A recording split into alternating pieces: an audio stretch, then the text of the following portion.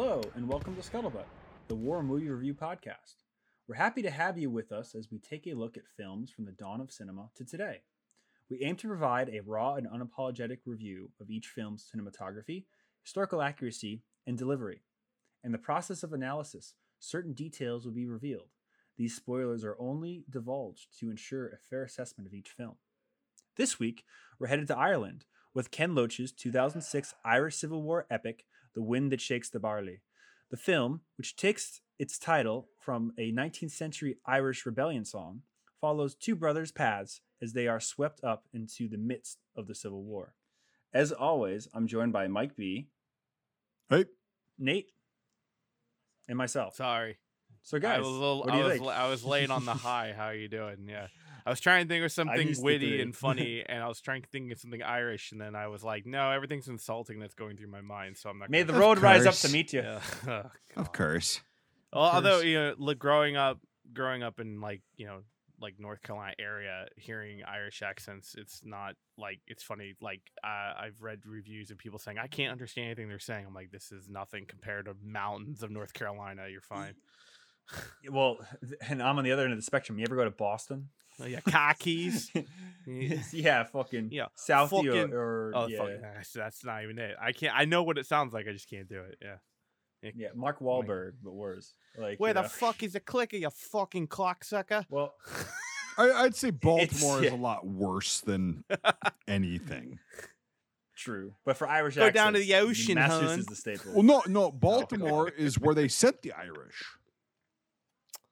That is true. We're in Boston forever. Yeah, but like the Baltimore accent it's like half Southern U.S., half just way Irish. Like, it's just, I think it just should be eradicated. That's all I know. Well, yeah. that's true. I won't take that personally, but okay, that's fine.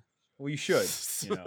We're gonna march everybody down to the Royal Farms, and we're gonna light. We're them gonna go on to the fire, Royal Farm. We're gonna go to the ocean, hun, and we're gonna go eat some crabs. It only hurt at first. It's not a big problem. Like, yeah, not pain goes away. Yeah, exactly. Gotcha. Okay. Look into the circle. Yeah. So, what did you guys think? Loved it, and I will say I'm totally biased. I'm totally biased because of a common hick Irish name. Is that what you're trying to say? Well, I will say this though. What's interesting is that my great grandfather, he did jump ship in 1920 into New York City. So he did leave Ireland at this time, and along with his brothers and stuff that left about a decade earlier. And that's one thing they do mention in the film. They're like, do we just want all of our population to go to New York or London, like has been happening? So Ireland and Irish people have always like fled the occupation and things, and that's why there's so many Irish in the States. My great grandmother was of the same era of leaving Ireland and coming over. I think the second coming, because the first one was really 1840s, 1860s, like even like the gangs of New York, where they have the whole riots and everything because the Irish were fighting for the Union and everything. But it was like the second big migration was during the Civil War and everything, and it's fascinating because especially New England has very close ties to Ireland. Like even later on in the Troubles, as this conflict would become to be known, like in the 70s and the 80s, like a lot of IRA money was raised in New England. A lot of guns went to Ireland from New England. Like Whitey Bulger, Black Mass up in Boston, he put a lot of money into the IRA, toward the IRA and things. And so it's just very interesting how in this part of the country, it's kind of cultural, like Irish support and stuff. But no, I loved it. And I'm biased towards it, but it's just trying to remove that bias. It's a great movie. It tells a really good story about a really fucked up time. And, it's just, it's great. And who doesn't love SMLEs? I mean, come on. It's like, and G98, SMLE let's be honest here. And AZ. Oh, there's a bunch the of AZ and that were great. the K98. Whoops. Yeah, I did see that. Yeah, I saw. Could be a standard model. Oh wait, no. I saw the straight Mauser, whatever that was, the straight bolt. The G98. Yep. Was it G98? Okay. There was a bunch. The G98. There was a Lewis gun that wasn't functioning because they never showed it running. They had sound effects. Very craftily. Yeah. They had sound effects, and every time you would think it would start up, they panned away, and you would never see it. But the gunplay was really bad. but you could tell that they shot it in England. It or felt Europe, going just kind of hinting at the movie's production. It definitely felt more indie than huge budget. Tell me if I'm True. wrong, because the cameras felt What very was the much. budget for this movie? I had it up. Google I that closed while it. we're talking.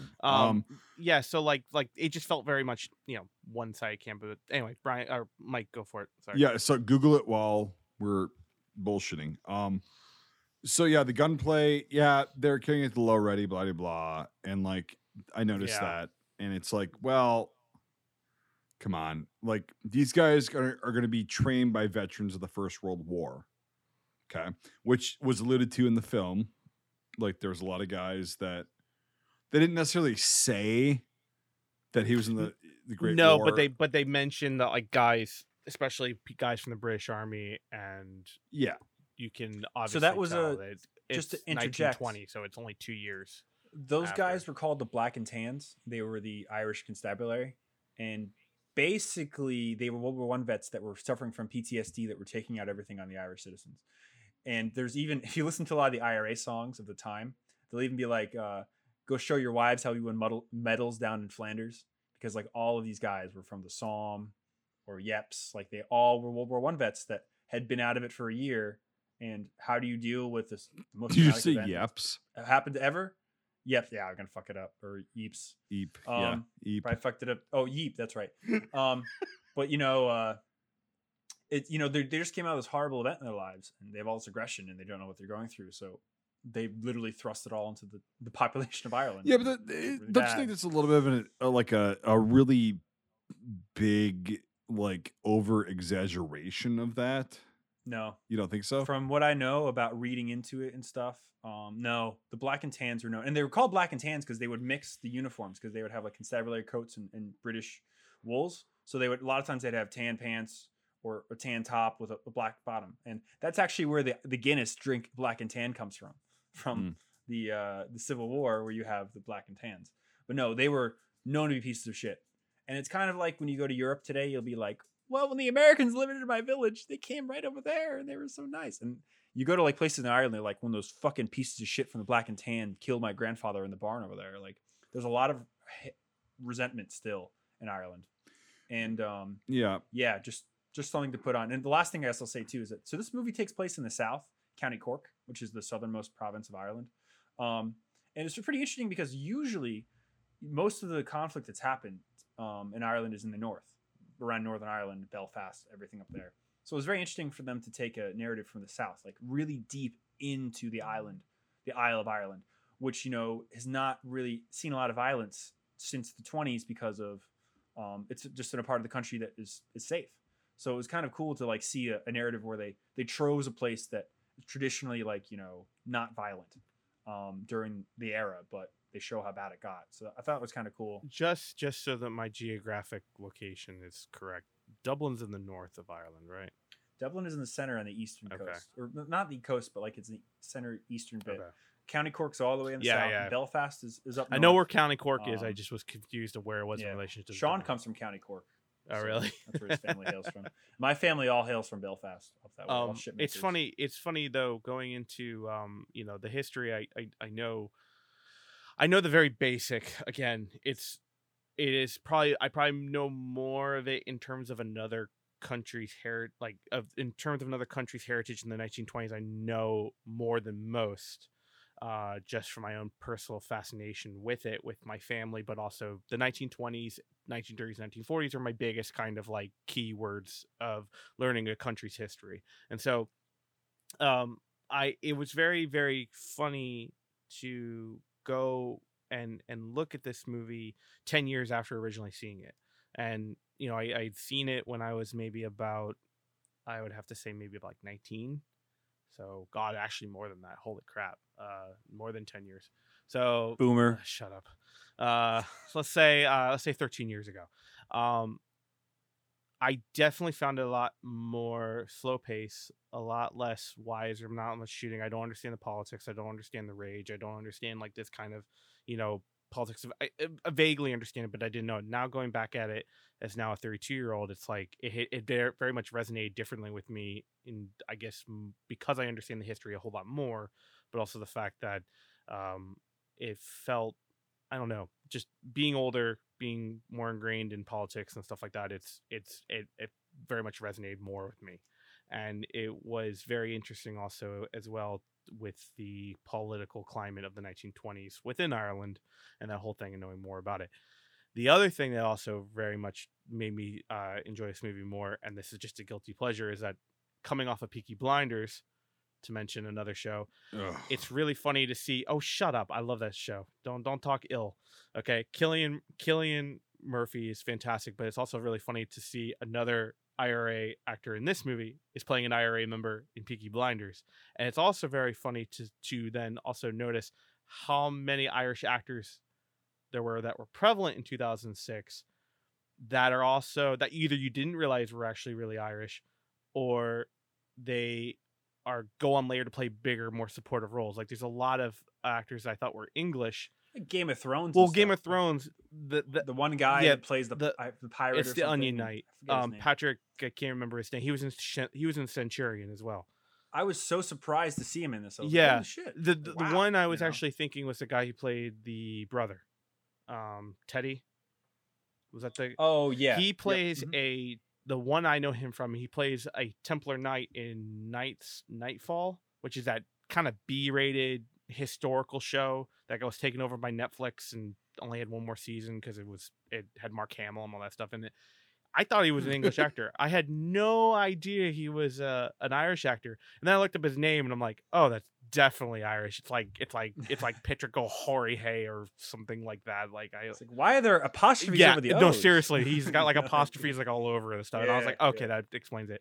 But it was very funny to see all the predominant Irish actors of the time that you see later on in their film career as either playing more Irishmen or all the Boston movies or gangster movies and or playing other IRA roles in the future. So it was just very interesting to see the juxtaposition, and then also to actually hear Cillian Murphy not speak like an English gangster. So that's also very interesting. He's great in this. Yeah, this is an early role for him, or I'm not too sure mid role. I mean, it's post Dawn of the Dead and post Scarecrow. Oh, that's right. Yeah. This is also post 28 Days Later, right? Sorry, that's the one I meant to say, not Dawn of the Dead. 28 Days Later. Yeah. Sorry, it's 28 Days Later and post 2001 Batman Begins for Scarecrow. I can't say how much I love 28 Days Later. Such a good movie. Yeah. Sorry, I always confuse Dawn of the Dead and 28 Days Later because I hate horror movies. Well, they came out such the same. It's funny. I hate horror movies too, but I like both those movies. Well, I like the original. I like them. I don't focus on horror movies. So yeah. You're stuck in a mall. It's 1978. Let's go to the gun store. It's such a fucking. Anyway, to bring it back to Ireland. Sorry, Mike B, you're sitting there giving me a face when I say Peaky Blinders. Blinders. I'm actually not. Like I'm actually just making sure my shit's recording. The overwhelming theme I got from this was, well, Great Britain in all of her glory. Right? Great Britain overextends and oppresses a populace, and they get upset and they take up arms. Where have we heard that before? Shut up, you colonizer. Right. But you know what I'm saying is yeah. It's it's after the Great War. I get that. And these guys that they send are veterans of.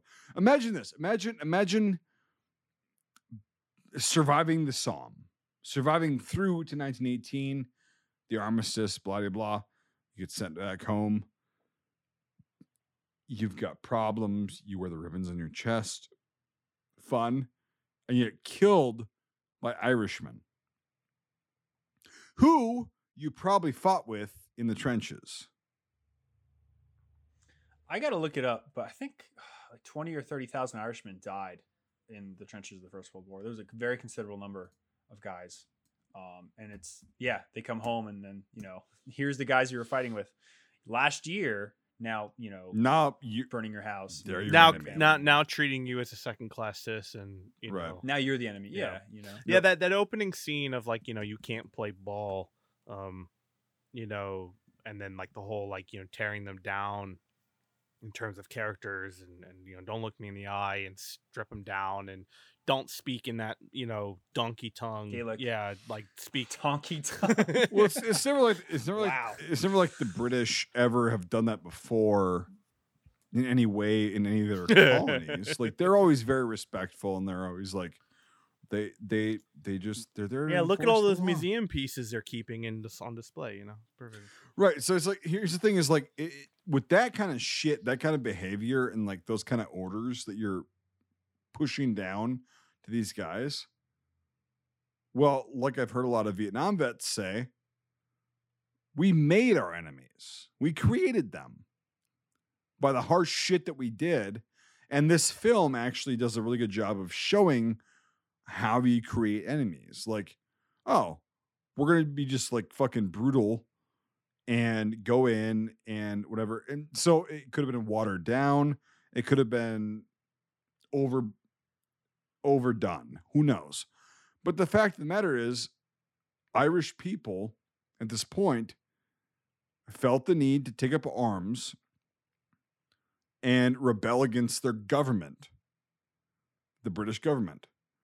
It's like, well, there's a lot of parallels to the U.S. or the colonists at that point. But like, there's a lot of parallels drawn to that. It's like, well, if you oppress people for so long, they're going to snap. And this is a long time in the making. I get it with Ireland. I understand that. Hundreds of years. But it boiled over in the 20s, in the early 20s. And yeah.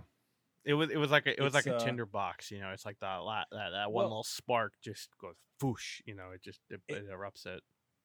It's funny because Ireland is a strange tale because it's the only Western nation that has been like subjugated by other Western nations. Right. I mean, even going back to Blazing Saddles, which was a great comedy. There's the one scene in it where they're like, we want the take Irish. The chinks and the blacks, but we won't take the Irish. Yeah. And that was a thing, even in this country yes. for a long time. Oh, Irish for sure. Need not apply. And it's just funny because, Irish people are a Caucasian nation. So you think that traditionally they would be favored over other minorities and things, but people fucking hated them. Oh, yeah. Catholics and things. And that's what has a lot to do with it. Religious sectarianism. That's the other thing, too, I liked about this movie is that they didn't get into the Protestant versus Catholic divide because they're in the South. Everybody's a Catholic. Yep. That's not a thing. It was nice to see it's horrible to see what they showed because it's Civil War, but it's nice to see some of the religion taken out of it because you always hear about like, I will agree with that. Oh, those you do have the one church scene, but it's like, well, because they all going to the same church. Yeah, like, but then it shows like two different sides. Right, but then it shows the influence of someone's personal belief who holds a religious position could also influence something that they want. I thought that was very interesting to show, like, the priest's own politics using religion to influence his belief. And that was very interesting. And now, granted, that was probably the popular position, obviously, to take. But it was very interesting to see. It's a safe position. It's a safe position. Okay, yeah, that's a better term. Yeah, it was very interesting to see someone in a position of the religion to then speak on politics. But it was interesting because I didn't grow up with any predominant religion, within my family. So that's kind of new. That was new to me to see. So it was something very interesting to me. It's sad because, at the end they fought for their independence and then they get into the Civil War for 4 years because nobody, agrees what to do because they lose the North. They lose 6 counties of the island. And people don't know what to do about that, and they're all fighting. And I like how they showed that in the movie. There was like, oh, we're on the same side, we have one enemy, and then it's like, well, now we're enemies, and we're fighting each other. So it's really sad what happened because like they fought for it, they got it. The Brits were like, fine, we will give you independence. Oh, by the way, so it's like a lot of caveats. It's just yeah, and it's like it's just, you can say a lot about it, but it's just sad because they got to this point where they were going to have unification, and they didn't, and it literally was another 70 years of bloodshed, and there's still bloodshed today. I mean, a friend of ours was showing us this thing from after the Good Friday Agreement in the early 2000s. These Protestants were throwing urine-filled balloons at Catholic kids trying to go to school in Northern Ireland. Like, this is when we were alive. Yep. Like, there are parts of the North where like they have fucking peace gates where every night they have to wall off certain sections of the city so the kids don't become hooligans and fucking throw Molotovs at each other. And this is today. I'm not talking about a historic event. I'm talking about now. Wasn't the piss-filled balloons thing? Wasn't there like a bomb as well and like some other things, but it all got swept under the news because of 9/11 happened like the day after, or like 5 days after, or whatever.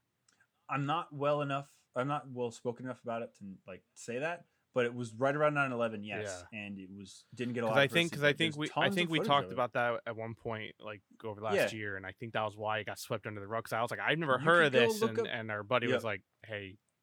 This is probably look why. Up videos of Catholic, Protestant, MILFs throwing urine-filled balloons at children. Maybe not use that term. You'll find some other things on the internet, I think. Yeah, but you know, Protestant maybe, MILFs, like middle-aged women. How about Protestant women? Not MILFs. You'll come up. I just say, but some like awkward people that you would never imagine doing these kinds of things. You know, for what? What fucking reason? Ideology. That's the thing. Oh yeah, no, obviously, but like 100 years after, we're talking about this church figure being divisive. Like, well, take that. You know, I mean, there's a thing in Ireland. They say 26 plus 6 equals 1.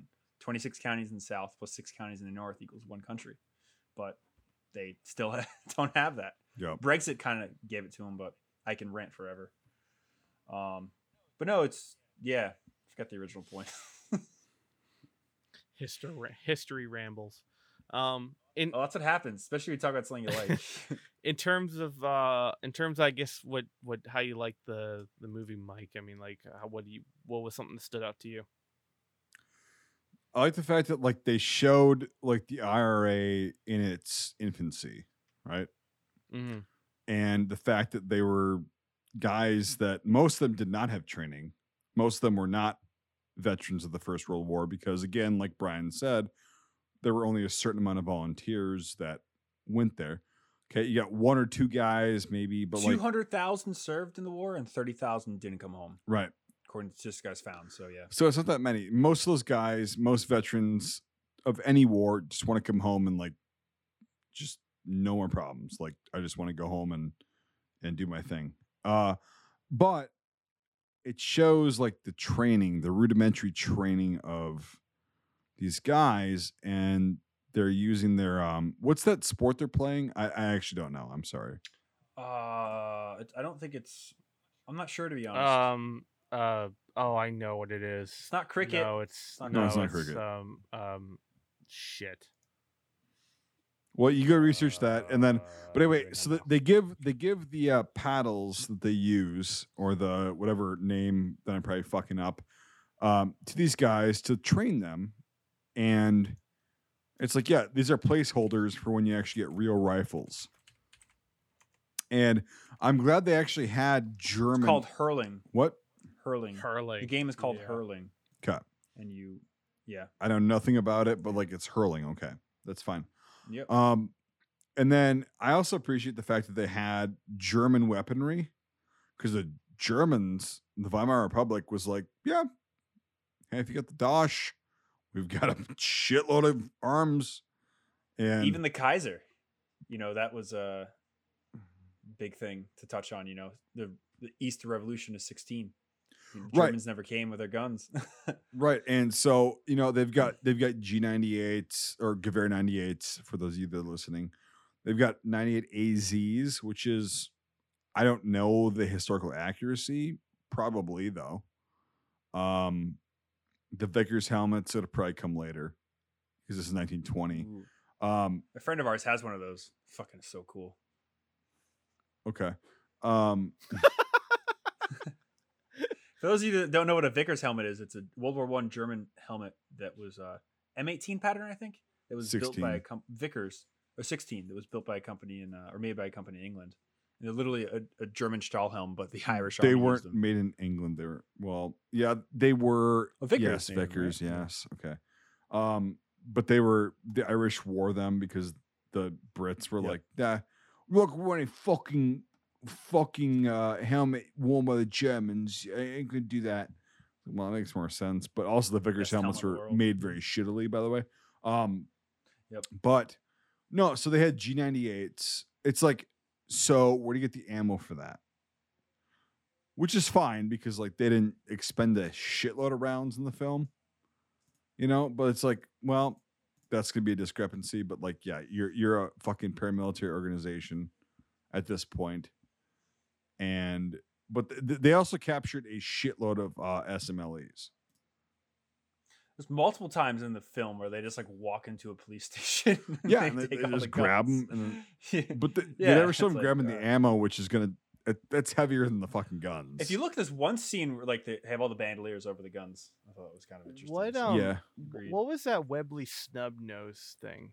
Like, it's a Mark IV. Mark IV? Yeah, it's a Okay, Mark IV. Yep. I'd never seen one It's that short before. No, that's a Mark IV, They're- and that's why they didn't have the velocity and the range. Right. They still fired the It's the 455. Boer War era one, or there was the one between the Boer War and World War One. Well, the Mark VI came out, and that was a bigger. That's what Indiana Jones carries, and I have 15. I think 1915. The Mark VI came out, right? It was during the war. I don't know if it was 15 or whatever, but like that was a Mark IV. I'm 99% sure. I could be wrong. Okay. We'll go to IMDb. Yeah, later. IMDb. Yeah, Yeah, we'll go to that, and then Sorry, go ahead. No, go ahead. I was just gonna say I found out what the production cost was and what it actually. Okay. What is it? So it had a budget of total. Excuse me, I had a burp. $8.3 million. Okay. Wow. It came out with a worldwide box office of 25 million. Cool. That's So a big Good for them. big profit margin there. Well, yeah, and it's like it's not a bad film at all because it's like No. the acting is good. All right, And the it acting is good. made by IFC. So it was cast so well as well. yeah, I was gonna say it's made by IFC, which might explain some of the independent film look to it. A little Yeah. bit. Okay. So yeah.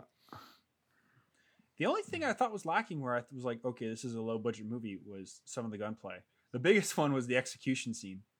That just seemed Yeah, that was like, you can't just go up behind his head and fucking put one in his head.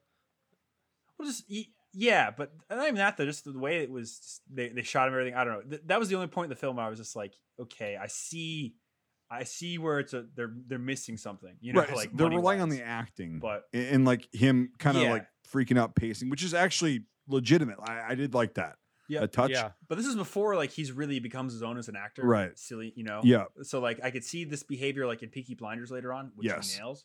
But this is like I think the first time where he really had a role like this. So it's funny to see the crumbs where they Right, and it's yeah. So those two is like, well, yeah, you could have spent the extra couple bucks, but you didn't. But that's it that's still like works. that's like super nitpicking because I mean Oh, like yeah. oh my because god, like yeah it doesn't. If two scenes are kind of hokey in a 90 or 2 hour long film, that's nothing. yeah. But it was funny how just that one scene, I was like, Even with the gunplay even lacking, I mean, the scenes and the tension and the setups and everything build and carry themselves. The other thing I really was impressed with was the set design. Yep. Yeah. You know, the buildings, they're all period looking. Even in towns when they have it all this, I didn't see anything out because normally I look for that stuff because I'm a nerd. I was looking for telephone poles, street poles, stuff that stuck out in the city. guy driving around a Prius. Right, yeah. Like nothing poked out. At least the first page. Now I'm sure if I scanned it frame by frame, I could find something. But in terms of the first initial thing, like that, the kind of kangaroo court with well, the guy called it kangaroo court. It's not really kangaroo court, but where they did the Irish, they's like, you need to pay her the money instead of vice versa. Like when I was looking in the town scene for that and seeing if there's anything that stood out, and I liked it, but I couldn't see anything. But it was very cool and Yep. I got the sets were sick, even the burning. But I one of the things that I can tell was kind of like a lower budget indie film, at least to me, is, and it could be just the nitpicking that I'm picking out, but when a shot holds for too long, almost like trying to get all the action, to me and I can understand this on this part. It was like when the house was burning down, they kind of held that shot long. Also in the beginning when they're stripping them down, it seemed to be all from one take and one angle. It seemed very much of that one side, and that just comes from like, hey, editing projects like I am now, I understand why that probably was done, because they either didn't have a continuity different angle, and or the house is more burned before they could set up for the next shot. So it's a continuity thing. So again, that just comes down to how many cameras do you have on set, how many cameras do you have on coverage, because they might have had the second camera covering Killian and everyone behind the wood line, you know, prior to the burning, and then focusing the second camera on the house. So there's just a lot of things that I could notice that if they had more budget or more cameras, it's like they could get more and more of that kind of angle and that closeness. But again, that is super nitpicky and super just, you know, fine tuning. I love just everything about this movie all the way around. To just touch on that quick. So yeah, I like the cinematography a lot in this film. I think they really fill the frame, you know, how they should. But there were a few scenes I kind of liked it, and I kind of what you're talking about, Nate. Like, you see one in the beginning where they're stripping him down, and they're like, "Look down, don't talk to me." Well, that whole interaction between the guy speaking Gaelic and the one tan and black and tan guy like happens out of frame. Yeah, because, that's what I mean. Like and that he's looking, the guy's like talking to a guy out of frame, and I was like, "What the fuck's going on?" But then when I noticed what they were doing, I thought that was kind of cool. Because like it's very early in the film, they're trying to show that his convictions are growing. You know, he hasn't really picked a side yet. So I thought that was kind of cool. It was like you can see the guy yelling, but it's happening to somebody else. You also were focusing on Killian and the guy who was speaking Gaelic and not English. So like it's letting you focus. So I understand why they did it, and it didn't take away from it. Those complaints that I just made, they don't take away from it. It just was like an interesting. Kind of like what you see in kind of more lower budget films, and that's not. It's just an observation. It's just an observation, Yep. Like I like what you mean. I like what you're saying though. Other times, I think it would be a cheap trick, as you said, like, oh fuck, we didn't use camera 2 for this scene. What are we going to do to make it work? But I feel like it was done on purpose here and in a good way. Yes, I agree. Just like any other time, I'd be like, why are you talking off frame? But I'm just like, oh, it's just interesting, you know. There was some thought that went into this. So, but 8 million. What was Midway? Oh God.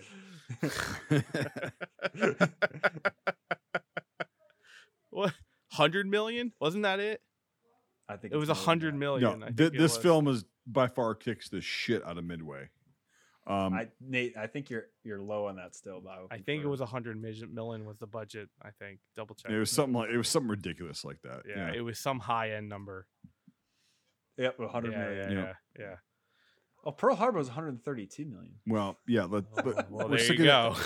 We're sticking to the wind that shakes the barley. The wind that shakes the barley. No, you know, overall, it's like, yeah, you can nitpick little things, and like, I got some things with the guns they use, blah, blah, blah, the way they were carrying them. Okay. Yeah, but and like the ambush scene and the setup for that, I was kind of like, how would you not see the fuck out of those guys? But okay. Well, actually, they took an hour to place them everywhere. Well, no, they actually, if you take another look at it, it's like, what the fuck are you doing? Yes, but like they put them behind. Here's the thing: they put them. It's movie cover and concealment, not real cover and concealment. So I understand that. But. No, they put them behind concealment. They didn't put them behind cover in all respects.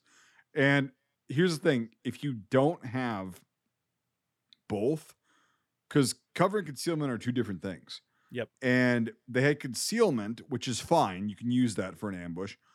That's why one of the guys got killed, right? Yeah. With this ambush of two vehicles, you don't necessarily need cover. You need fire superiority. Okay. Yeah. And they had that with the Lewis gun that may or may not have worked. Who gives a shit? But they had that there. And they also they were shooting down into a valley. Okay. You don't necessarily need cover at that point. You just need concealment where they're not going to see you. Okay. No, I know that. I would pick better concealment, but that's just me. Well, it wasn't bad from my opinion. Like, it wasn't terrible. Like, obviously, like, yeah, it's Hollywood, or not Hollywood, but like it's a film. They're gonna be like, oh yeah, this little cluster of fucking grass. If you want to showcase it on a film, you don't have to take the same steps as you would have to do it in real life, and I understand that. and that's just, to me, it's like going the extra step to actually pick it like it would be in real life. Well, that was in real Would life be because the they next weren't step. well trained. That's the thing, is like they weren't well trained. They had the idea. I'm sorry, Brian, but like, yeah. Sorry. Yeah. Have you ever set up an ambush, Nate? Me? Yes. I mean, fake ass reenacting, yeah, but I haven't done it in real life. I've done it, not done it in real life. I've had friends have done it in real life. I've done it in airsoft a ton of times. But if you're really good at doing ambush, you put everybody in place and then you walk down the path of your enemy and you correct things. Because I don't know how many That's what I times do. where That's what I do with reenacting. And then you point out everybody like, okay, you know, and because I like that. Yeah. Because you have time. The thing about, you know, when you're fighting an occupational force is you fight on your terms. So you have the time to walk down a path and say, hey, fucking O'Donnelly, put your fucking arm in. Right. Yeah. You know, like, don't fucking, you know, come out over there. You know, like, so I like that. I thought that was cool. I thought it was a realistic thing because I've literally done that. I've like walked down the path I thought they were going to take and be like, okay, you get the fuck out of the way. You know, so, but to touch on what Mike said, you know, again, they're just not trained and they need this extra time. You have to have a set piece battle if you're going to win. Mm-hmm. You know, if you don't have everything planned, then their training will take over. And the other part about that too is that half of the enemy force is destroyed with one grenade. So you know, they really just cut their numbers down. Well, that grenade was yeah. Look, Mike, all he was missing was pulling it with his teeth. You know, I mean, come on. It's a film, like. No, it's Ireland, so you were like pulled it with this, like, I don't know, Guinness shillelagh. He pulled it with his bottle opener is what he would have done. Been like, yeah, right. Okay, yeah, we're gonna pull this open. Here, I'm gonna pull it open with my bottle opener. Bam. Yeah. Long live the Republic. Put my little Mark 6 here. Yeah. And all Irish people that are listening are gonna be like, God damn, his accent's fucking terrible. You do a Midwest American accent flawlessly, and I'll fucking concede. But that's not the point. I enjoy cheese and dairy products. I do. Wisconsin cheese and dairy is amazing. So fuck yourself. I come from Milwaukee, Wisconsin. I do not. Milwaukee is a city. I live in real Wisconsin where there's trees and land. Fucker. Are you gonna say rough again, or are we gonna have this conversation over? You've earned yourself another cock punch, Nate. You've earned yourself another cock punch. What am I up to, like 3 in real life? It's just gonna 4. Be like, You're up to 4 now. You're up to 4. Okay. We're gonna go to the premiere of Reveille. It's gonna be like, "What's up, Nate?" Well, bam. Yeah. Haymaker.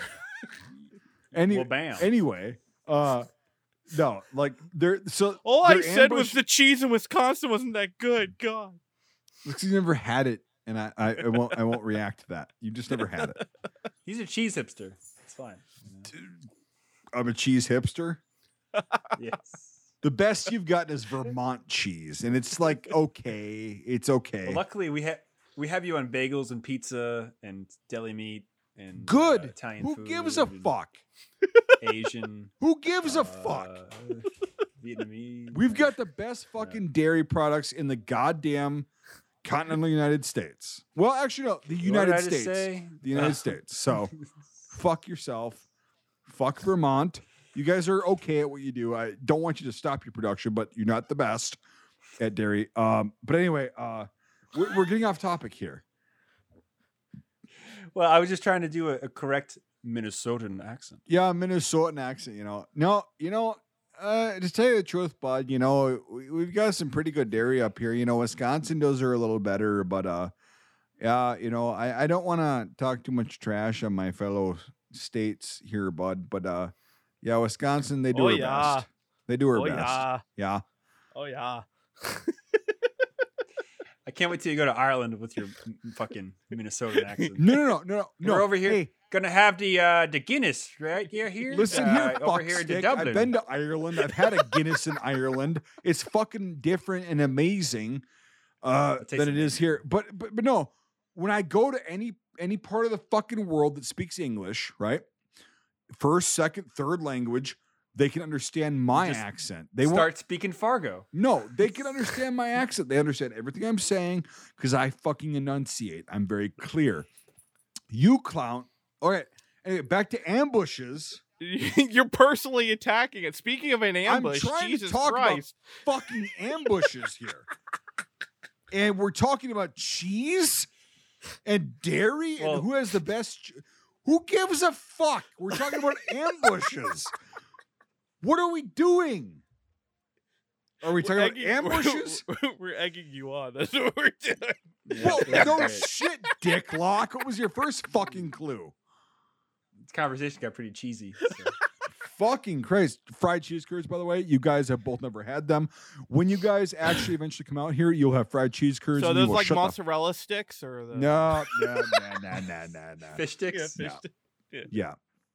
When you fucking clowns come out here, eventually, we'll have fried cheese curds, and you guys will be like, "Oh Jesus Christ, you were right." That's all I'm going to say. And then we're so wrong. We're done with that whole conversation. We're done with the whole dairy conversation. We're done with it because that's what it's going to be, and I guarantee you, I'm right. Anyway, that fucking ambush scene, right? Not terrible, not the best, far from the best, not good. But if you're using, if you don't have cover for all your guys and you're using concealment, that's also a fair fucking trade-off. Right. So, and also you have SMLEs. A lot of them did. You get 10 rounds, rapid fire, bam. Also, the guys that were in the IRA did not look like they knew how to work a fucking SMLE action. They were, yeah. So, yeah, if I was an advisor on that film, you know, here's the coulda, woulda, shoulda thing. No, they would have been teacupping that shit. Using their middle finger with the trigger, and then bam! You're What's the correct term for that? Oh, there's a word teacupping for it, right? No, sorry. That's the first time I've heard that. I've heard another word for it. I gotta remember. Yeah, but like battle sites or something. But there's a. Well, that's what you do in the Mad Minute. Like, so with an SMLE, I was gonna say the Mad Minute. Yeah, but that's one thing I know. But about like, that. But there's an actual term instead of teacup. There might be. Yeah, and I don't know. But like, it's where you take you using your middle finger as your trigger finger, right? And you've got your index finger and your thumb on the bolt handle. And as soon as that thing goes off, you go bam, and you use your index and thumb to go, and it's done. Because it's a light action. Yeah, it's incredible how fast you can shoot a landfield. At the same time, they could have been going on the same thinking that I think that you were going on a little bit earlier, Mike, about them not being trained with being familiar with that weapon system. Now right. The World War I vets, and maybe like if you said like 2 years later and the same characters going at the same thing, then yeah, I think they would be more proficient on it. But in terms of like the kids with the shillelagh sticks, like, you know, learning and they get an SMLE, it's like, you know, I don't know, they're not shillelagh. Well, no, and here's the thing is they actually did do a good job. Hurling stick, no, thank you, yeah. They did do a good job in the film of showing guys that stick. Fucking hell. No, literally what you just said is exactly what they showed, and that's actually not inaccurate in my opinion. Of like, no, and I thought that was a very good test. Yeah. I thought it was a very good outlook on, or not outlook, a very good example of them not having enough supplies and getting familiar with the tactics and how to operate a weapon. They're working without with having a weapon with no knowledge, right. and and that's that. Because here's the thing: is like, I mean, I could go grab my SMLE right now, and when I first started shooting bolt guns, that's what I would have done. Okay. Right, yeah. And whatever, but like, you'd think that there was at least one World War I vet that knew that trick, teaching them. But again, they're in the very southern province. They're in a very southern province, and who knows? Because there weren't a lot of Irish vets from the First World War. And again, with them cutting from the guy when he shoots his, and in their terms, shoot my fags, get my fag pack again. It's like, you know, we could just assume they probably showed them something like that with the cut, and then the training keeps going. So like, again, like, so I think it'd be very, I think it would be very cool to have that in the film, but we could probably assume that they were teaching them all the tricks and tips that they could of the weapon system as they were being. Well, that was also a guy that was a very good shot and used a G98 to make that shot, by the way. Oh, sorry. I thought that was with the SMLE. No, that's G98. And which is fine because that's also a fantastic fucking rifle. I've actually never fired the G98. I've only fired a K98. Roller coaster sights. Yeah, I've never seen one actually. Well, again, we'll get together eventually, and you can. I love my SMLE, my World War one. I love that. Yes, it's a fantastic sight, and I love that. G98s are pretty comparable. They're a lot heavier and longer than a SMLE, but they're really nice firearms. They're people always talk about K98s and stuff because of World War II, whatever. But G98s, they're really, for what they are, they're fucking gorgeous. Do you like the sight picture on the World War One SMLE or the World War II one better, Mike? I like Ghost Rings better, so I like the number 4 sights better. That's the sight that goes up and down, right, with the elevation. Yep. Yes. Right. Yeah, I like that sight better. Peep sight, but it's also on the rear of the receiver. It's not on the fucking barrel. I like just like an M17. Yeah, I like a short eye relief for my rear sight. Same on a rifle. That's just personal preference though. Like I can hit shit with my SMLE, my number 1 Mark III. Same Star. with me, yeah. I can hit shit with that. It's a great rifle, but like to get the minute measurements, I prefer the 4 sights with that better. Well, you don't even need that. Yeah. Like my first deer rifle ever in the world was a Canadian number 4 Mark I Star, Long Branch. Long Branch, yeah, nice Canadian, and that thing is like my best shot in the world. I'm not going to say it right here because it's a long story, but like my best shot that I ever took deer hunting was with that. However, I've taken some pretty good shots of the K98, which has a long eye relief. Yeah, like although I hate the post the fuck. Well, it's a battle sight. That's the problem. That was what I'm saying. Thank you. Before we move on, so Nate, do you know there are minute adjustments on an SMLE sight? There's a little wheel on the right side or the rear 4? Side. The three. Yes. There's a wheel on the left and right of adjustment, right? Yep.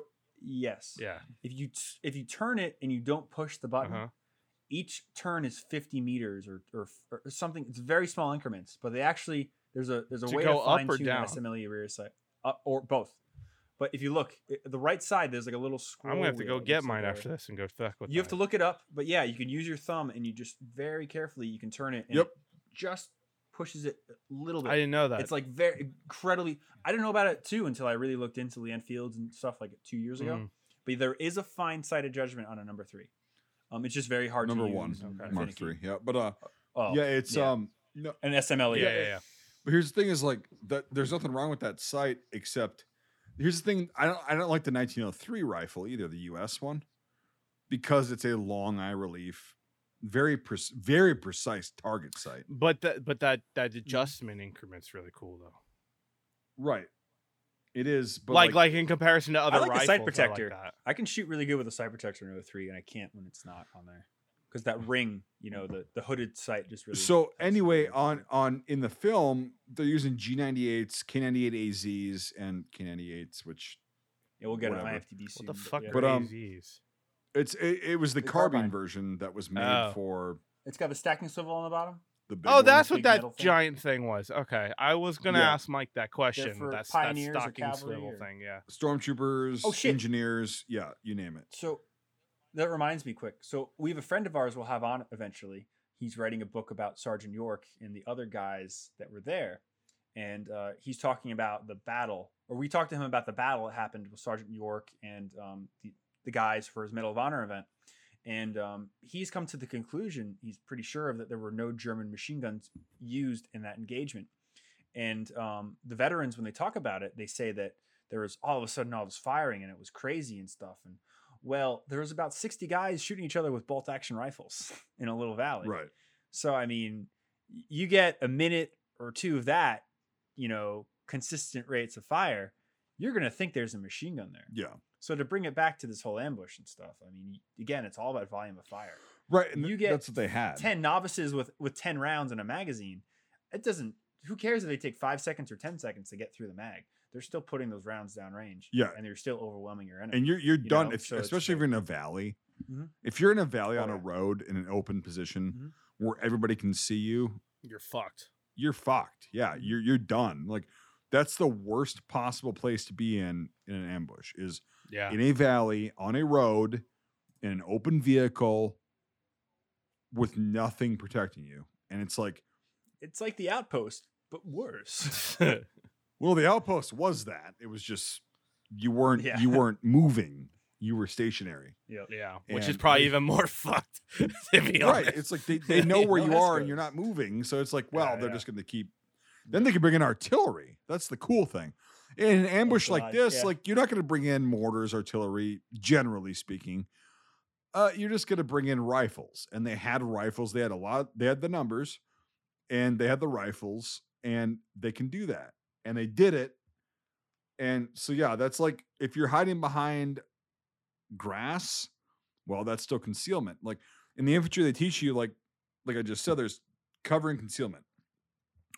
You may not always be able to have cover, which is going to protect you from rounds impacting, but concealment is very valuable as well because it can hide you from what you if you're hiding from the enemy or you're camouflaging yourself from the enemy until a certain point, i.e. an ambush.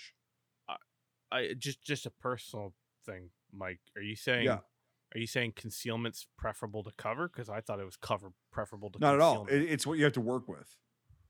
No, I know the situation. Like Cover depends. is always. But I'm like, preferable. but like, if you're like looking and there's immediate like there's something going or there's something that you think might be happening, Well- what's the first thing you go to? And it's always should be cover, not concealment, because concealment doesn't block It bullets. depends. Yeah, but that's before the depends. lead starts flying. What's your situation? That's before the lead starts flying. So there's a bunch of Yeah. metaphors. Maybe I'm confusing that with when the lead starts flying. What Yes. do you go for? Maybe Hard I'm and confusing soft that, cover. Yeah, A well, rock or a tree, like yeah. Rock all the way. tree. No, goes right through the tree. there's a bunch of acronyms I could. Yeah, there's a bunch of acronyms I could throw out, like Metisio Coca and all that shit, and like to find them. But like, basically, it's whatever is the best opportunity for you to inflict the most amount of, like 'cause an ambush. Your whole goal is to inflict the most amount of damage as As quickly fast as as possible. possible. Yep. And that's it. Like that Yep. that's it. That's why they open up. Like I think they opened up in the film. I forgot with Lewis. They gun, opened but- up when they opened up when Teddy one hand revolvers. Yeah. off the Okay. So thing and that was the yeah. initiator. The dispatch But rider. then the Lewis gun opens up, and they've got it. Ideally, they should have a direct fucking line of fire because that's your most casualty producing weapon is your Yep. machine gun, right? Yep. And LMG. that goes off. Yep. And then you got your rifles, and bam. So they didn't necessarily film this the best way, I think. But the ambush was set up the best they could because if you're all behind cover, you're also not close to the target Yeah, that's in true. this case. Yeah, And that's so true. there's a lot of factors that go into setting up and planning an ambush.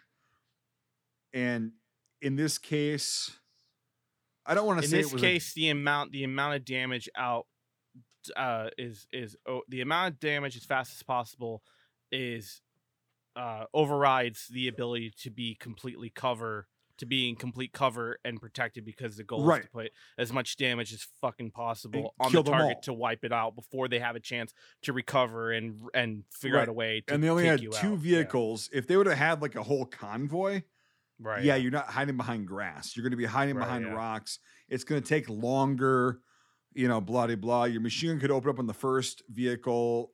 We can go on this for hours. We can go on but a like- huge tangent. Yeah. but but no. So the way they set that up with knowing that only two vehicles are going to be there, it works because right, yeah. then the guys that are behind concealment still have a straight line of fire, and they can also stand up after the Right, initial yeah. volley. Blah de blah. So I don't think that ambush was totally fucked in like the way they presented it, like they laid it out. I don't think it was that bad. No. Of all the movies we've seen, I don't think it's a bad interpretation. As well as the fact that I don't think they had a working, accurate Lewis gun to showcase. So they did the best they could with what they had. The last factor to take into here, and this is I think of Fury when I talk about this, but like there's a scene in Fury where they're attacking the tree line where they have an anti-tank gun and stuff. Yeah, And they have Shermans going rescuing the doughboys or whatever, which they never call them that. But so they're going through the field, they pick up the guys. All Shermans are like 5 feet away from each other yeah. as they're going through the field. Now, in reality, would that happen? Fuck no. You'd have like at least a football field between. Oh, we've Shermans, talked and about you wouldn't this. be going that slow. Yeah. But Yeah. what I'm saying is that the reason they did that was because that's how they could have gotten it on frame. That's how they could have shot. And I it. think I said that at the beginning of this whole conversation was the way you have to interpret it did? on film versus. Oh, okay, yeah. So again, just to to cycle it back to say I'm not like I just wanted to like so. Yep. I think they did a pretty happy medium of just like realism versus okay, people are in frame, because that's the thing that I always have to remember for myself, because as I do films and stuff, it's like, okay, this is cool and it would happen XYZ, but a camera can't see that XYZ.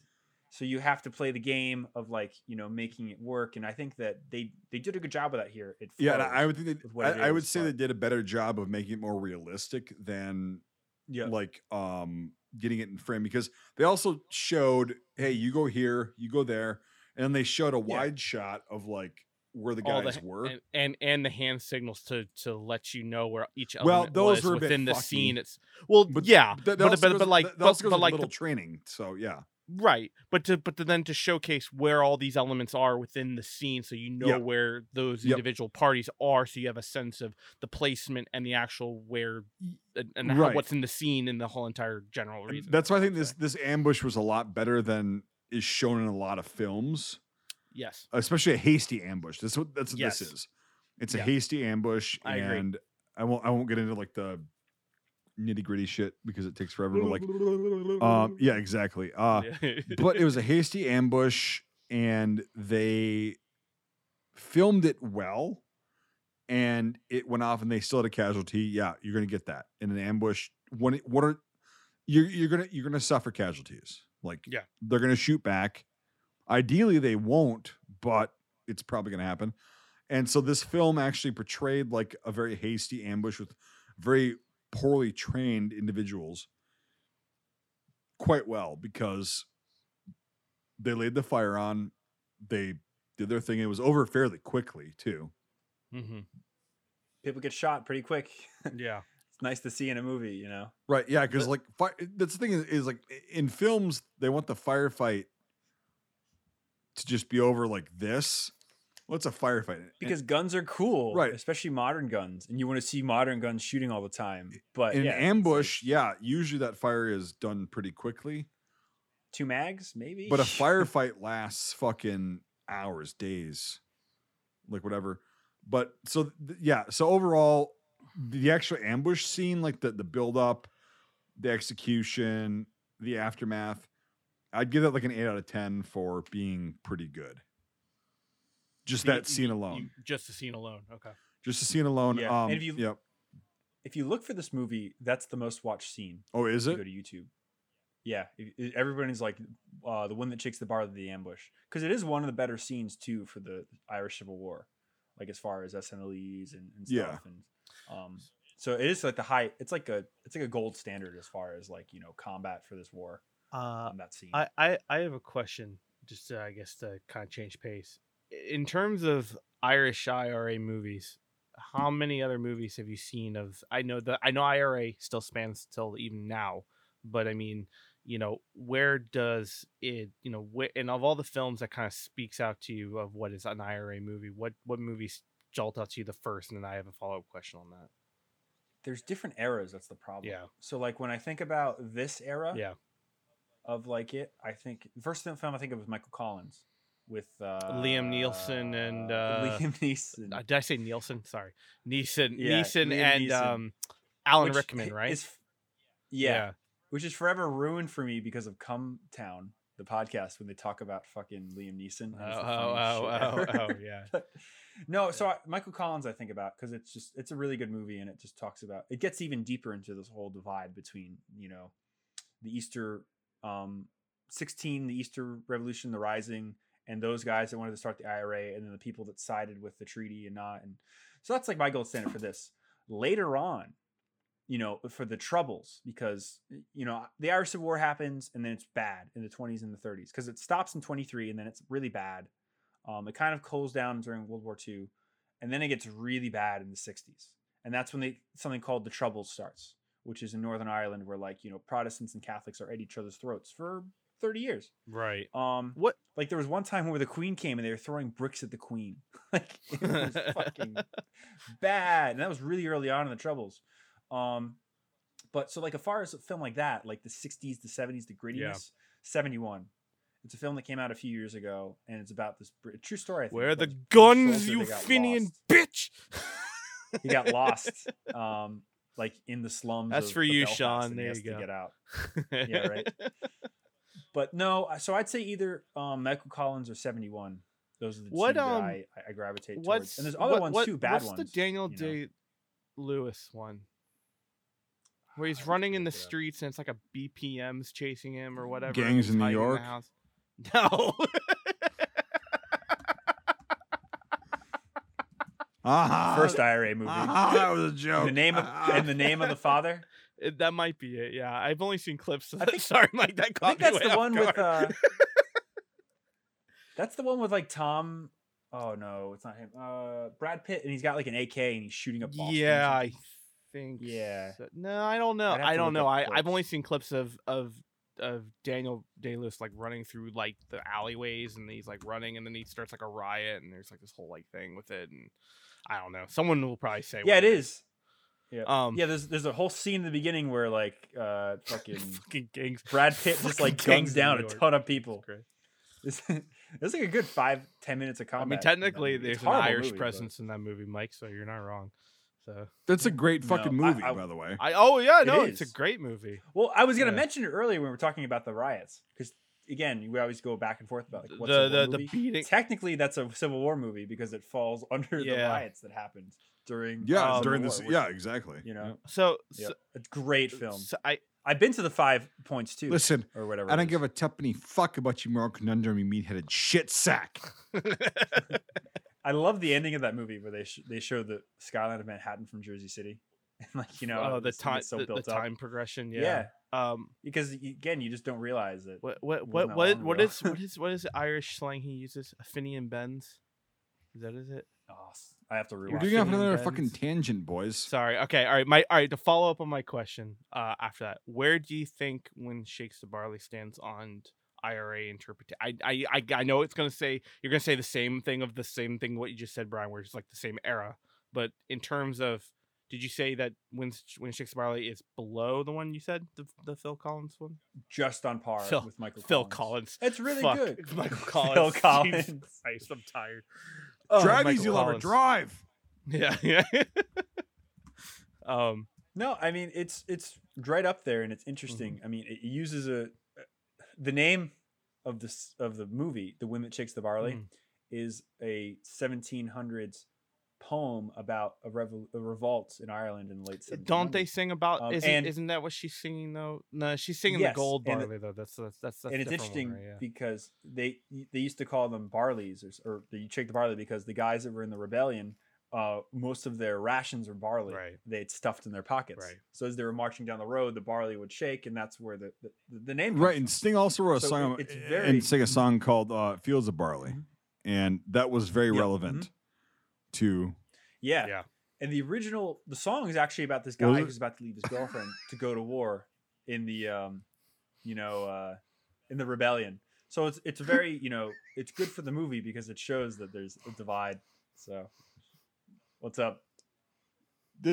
Was I just like making a joke and like it actually was realistic? And like, why did Sting make that song? Don't know. Yeah, okay, there you go. Yeah, okay. All right. So Just get another soundbite. yeah, it's Fields of Barley. Good tune, by the way. But it's very kind of depressing, but like Yeah, it's just a good movie. God. yes. Jesus. And it has more combat too from the era as well. Yeah, it's very they didn't overdo it, I think, on the combat, which is good. Like No, it had a good amount of combat and political. I would say it does a very good job. This movie. We'll make sure we say that When They Shook the Barley it's got a very good. It does a very good job of trying to put you in the shoes of someone of that time period with the political strife of that era. Yeah. Because it's something that we don't understand because we're not in that era. So we don't, it's very hard to make an audience understand their strife if you don't have any reference to it. So right. And also we haven't that. fought our revolution from the British government since 1814. So right. Yeah. We don't know. The last one. Notice how I didn't say 1776? Weird, right? What's interesting too, I wanted to bring this up, was that so later on in the movie they talked to some of the guys that were black and tans and stuff. And the one guy that keeps saying, I was just following orders. Well, yeah. And that really made me laugh because, I understand the sentiment. It's been beaten to death because of the Nuremberg, trials and everything, But I thought it was interesting to have that happen 25 years before the Second World War. To be the guy like, listen, I was just following orders. Like, what do you want me to do about it? Like, I'm pushing my actions up. Do you know how many times those words have been uttered by people who have committed atrocities throughout history? Tons. It's tons. going to be happening in the next, it's happening now actually, but yeah. Russia, right. It's but still name me another movie that's not a Second World War film that uses that. And I thought that was very cool. And very poignant. That's a good point. Right now, I can't think of anything, but it was just, I was just following orders, and it's like you could say that for the American Civil War. You could say it for fucking any conflict that shit went really bad, and things just got really fucked up, and their scapegoat is going to be, I was just following orders. Well, that's why the Milgram experiment was tested on several people from different backgrounds, different socioeconomic classes, everything. And they were like, well, how the fuck does this happen? Mm-hmm. Well, fascinating experiment. Milgram experiment to me is like one of the most powerful because is that the same or is that different from the Stanford prison? Oh, it's different. Experiment. Very different.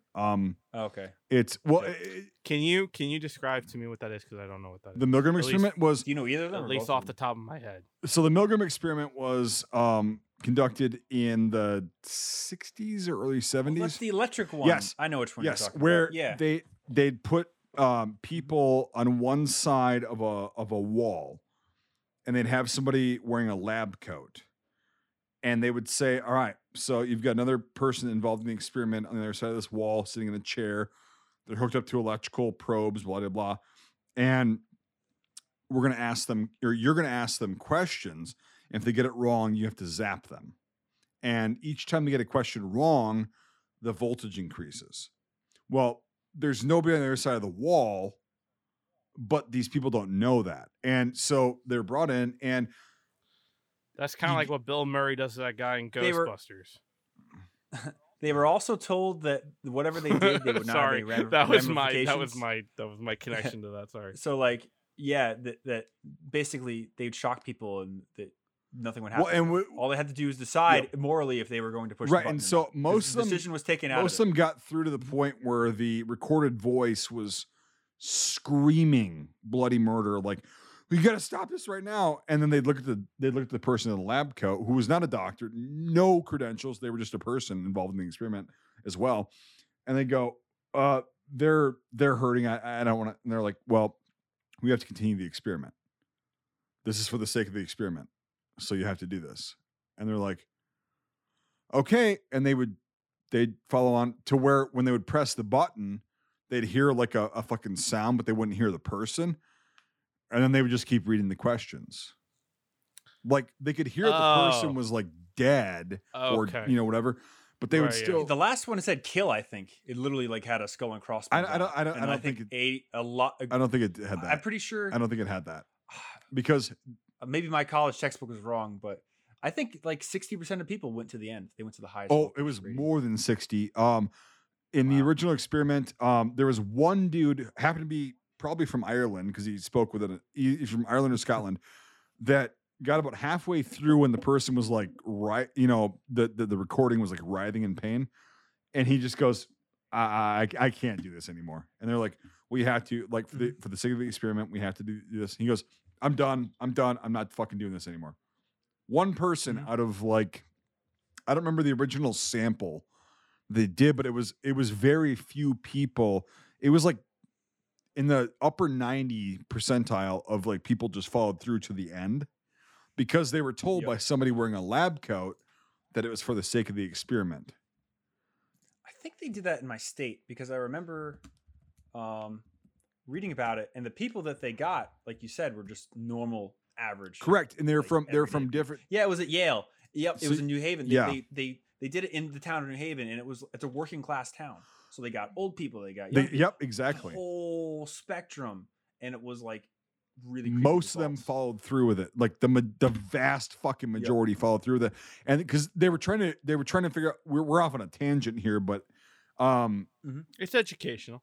No, but it is. It's like in line. So they were people were trying to understand how the Nazi Party convinced all these people to allow the Holocaust and like go through with it to exist. That's what they were trying to do. They were like, "How the fuck did the Holocaust exist?" The following orders. I was just doing this. That's what they were so trying yeah, exactly. to figure out. I was following orders, like because it's that, and then it's insane. Like, but everybody's like, "I would never do that." It's like, well, you actually fucking would. There's a high percentage chance that you would. It's because I think it's relevant just to bring it up. So the Stanford Prison Experiment, which was also done at Yale, yes, around the same time. So basically, they got a bunch of people. They recruited them for like this thing, like you're going to be doing this 3-day exercise, and half of them they made into the guards, and the other half they made into the prisoners, and they wanted to see how long it took for the normal people on the same level to view prisoners as prisoners and guards. They wanted to see the hierarchy there. And like within 16 hours, it got really bad. It like turned into Abu Ghraib, like no shit, and they had to shut it down. Well, they also put on the guards. They had them wear sunglasses. Yes, and so they had uniforms and everything. They had jails. But that was the big thing is the eye contact was not there, and so they made them do that. And then, within 16 hours, it kind of became a fucked up thing. And then the quote unquote guards in the experiment put these people, like you said, like Abu Ghraib, they would do fucked up things to them, and then they didn't know when to stop the experiment, and they were like, well, let's see how far. And everybody that was involved with that, guards or prisoners, had long-term trauma from that after they were decompressed. You see documentaries where they talk to the people that took part of it, like in the 90s, like 30 years after, and they're still talking about it. Like, again, this lasted like a day at the most, if I remember. No, it lasted a couple days. It lasted a few days. But it was half the time it was supposed to. Oh, yeah. No, it was way less than it was supposed to. Yeah, it was like, well, yeah, everybody gets food and water, blah, blah, blah, so you're not going to starve. But like, they wanted to see, and they would also kind of instigate the guards with certain things. Like once in a while, they would. I forgot exactly the terminology. Like props or something. No, they did because they had a routine to follow as well. Yeah, they'd be like, you need to do this, and then they would do it. And so that combined with the Milgram experiment really illustrates how susceptible the average person, whether you think so or not, is totally gonna do that shit if the time comes. And it's really scary to think about. In addition to doing horrible things. I guess to link it back to the movie in question is also that the fact that how could IRA, how could a civil war like that on a country like Ireland even happen and then if you then categorize it like prisoners and guards and inmates, if you replace IRA guys as prisoners and black and tans as guards, if you think of it that way, how could that tinderbox kind of mix and cause that right? And look at the end. Look at the end. Like, so you've got the guy Tommy, who was the guy that got his fingernails torn out at the beginning of the film. Teddy, part of the IRA. Teddy, sorry, and he got his fingernails pulled out, and he did not give up his blah blah. Good guy, for his comrades in the IRA, and then he decides to put on the uniform of the puppet kind of, we'll just say puppet British government, overseen the Irish guards military, to cycle it back to the conversation, and he's trying to work with them, and then, but it's like you're not talking to Teddy anymore. You're talking to a fucking guy in a uniform. Yeah, and so that actually does play very well, but does bring it back. So, guys, if you're listening to the podcast, sorry about the rambly shit, but like, hey, it actually does come around. So that's kind of why he ordered the execution of his own brother. Spoilers, yeah, of his own brother. He ordered it. He literally ordered it and carried it out. And that's how that was. In like 2 hours, by the way. What? It was like, we'll shoot you when the sun comes up. It's like 3 a.m. Yeah, and then but he wrote. Like, that's how quick. He didn't even have like a military tribunal. He was just like, we're just. No, it's like, we're shooting you. Yeah. What? He forced my hand because he stole weapons, and you're found with a weapon. That's the kind of shit. But here's the thing: is Teddy was just following orders, right? He's just following orders, and he's gonna literally order the death and the follow through of his brother's death because he's following orders. And give out his last will and testament to his like girlfriend wife. Yeah. Because he's family. Like yep. And so it's like, people can be brainwashed very quickly into anything. I think what it comes down to, and this is what vice versa on the other end though as well. His brother is stealing weapons, to fight a rebellious cause. On top of that, that's also a form of brainwashing or a side of the brainwashing as well. Oh, yes. Just to play devil's advocate. It is Devin, or what's his name? Devin? It's Daniel or whatever his name was. Damien is not guilt free in that situation as well. No, it's ideologies. It's an ideology. It's brainwashing to the nth degree, and so they're both victims of it. Yeah, So sorry, Brian. Because other than Dan getting shot and Dan being executed is the only thing, or Dan being shot is the original thing that stops him and then makes him be human. Of let me get him. Why? Don't kill him. Let me just get him be human. And like that's kind of like what brings him back. Because before that he's shooting guys in the hallway, but because his friend gets hit, it's like that's what brings him back. And it's very interesting to see the character development because that's kind of what snaps him to be a human and not just having, well, they're black and tans, let's just fucking kill them. Right. Everyone is a gangster until gangster shit happens. It's a very old trope, but then also that just accelerates the, you justify and compartmentalize things to justify your predisposed, brainwashed position. Oh, my friend just got killed or hurt. Oh, this happened. Well, my ideology is more valid now than ever. Well, is it? Yeah. Is it? So, sorry to interrupt you, Brian, but I just want to get that out of my head before I... No worries. And it ties into what I'm about to say. My favorite quote from really any movie is from what was it? The Army of Shadows. Really good resistance film, French resistance movie. We'll get to eventually. But anyway, they basically sum up everything with pray your country does not get occupied. Because when your country gets occupied, you have to make these hard decisions. You have to choose sides. You have to do things. And it just is a horrible, bloody mess that takes years to sort out. And, Ireland still hasn't sorted it out. Thank God it's less bloody than it's ever been. Brexit kind of maybe the best thing Brexit does is unite Ireland. But again, when your country's occupied and you have to make decisions, it's horrible. My grandmother lived through the occupation of Austria by the Germans and the Russians. And she just has so many stories to tell about like overnight people are one way or the other. And that's just, how it is. Yep. it just sucks. But yeah, so you guys want to jump on IMFDB? Yeah. Yep. Go for it, Nate. I'll pull it up. Look at guns and stuff. It should be fairly quick. There's not a lot of variation. We're already at hour 15, so most of our episodes between hour 10 and hour 20. So. No, I don't care about fishing. There's some shit to cut in here too. Oh, for sure. But I figure you go 10 minutes over, we're good. But I will never stop bringing up the Milgram experiment. That came up on fixed bayonets. I'm like, I don't give a shit about fishing. But like, just so you know, Nate, I will forever and always bring up the Milgram experiment wherever it's valid. It's fascinating. No, it's cool. I love never that knew shit. about that. And That's people, cool. people needed to know about that because when you go, well, I would never What? do something like that. Well, yeah, you fucking would. I'm really glad I wrote that comment down because I just want to talk about it because like the Holocaust thing, but I totally forgot about the deeper things. Yeah, we're good. All right, so yeah, the Lee Enfield #1 Mark III, SMLE. probably star. Yeah, but, this like, guy, this guy was that was a very interesting scene with all that, and that guy was a total dill hole. You see how they're black and tans though? Yeah, In the uniforms.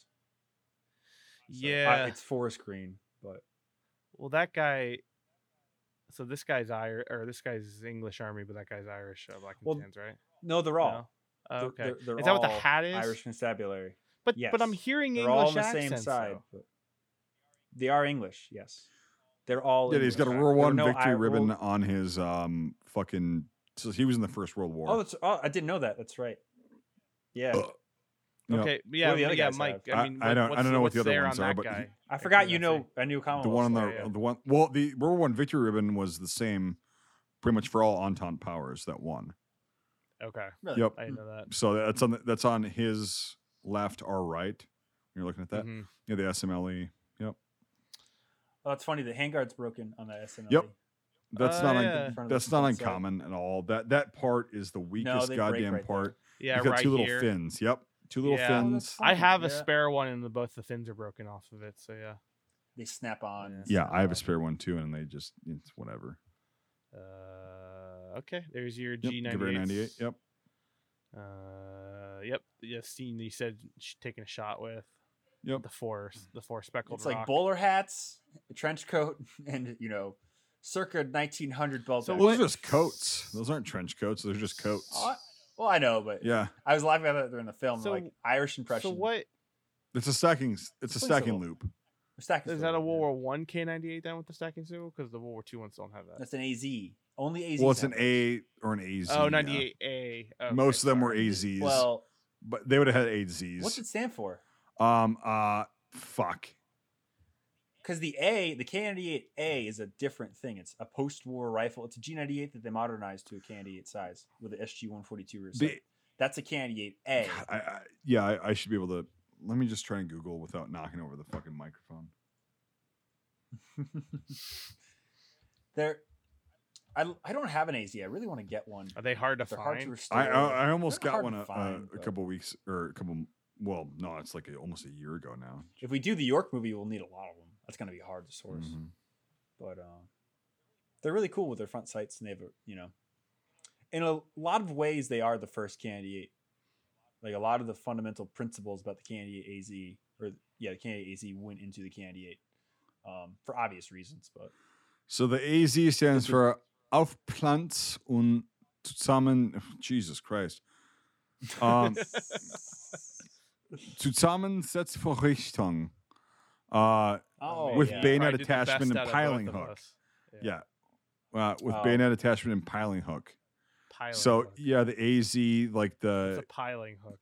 I know what the the hook the is, but stacking what's a stacking. is that the piling stacking. hook is stacking? Okay, cool. Yeah, I just want to yeah, make sure it piling wasn't hook. like a hot like a Ich bayonet brauche. catcher. No, that you they, had to they be, like, probably super they probably put that on precise. there as like a colloquial term, but like I don't know. Okay. So or bad translation. Pflanz und zusammensetzt. Jesus, yeah. I want to try to do that again. Their I fucking have a compound stroke. now. Their compound nouns are fucking ridiculous. Zusammen. This was a Setz farb, as Mike brought up Vorrichtung. earlier. What? I can say it very 98K? slowly, but yeah. The K98.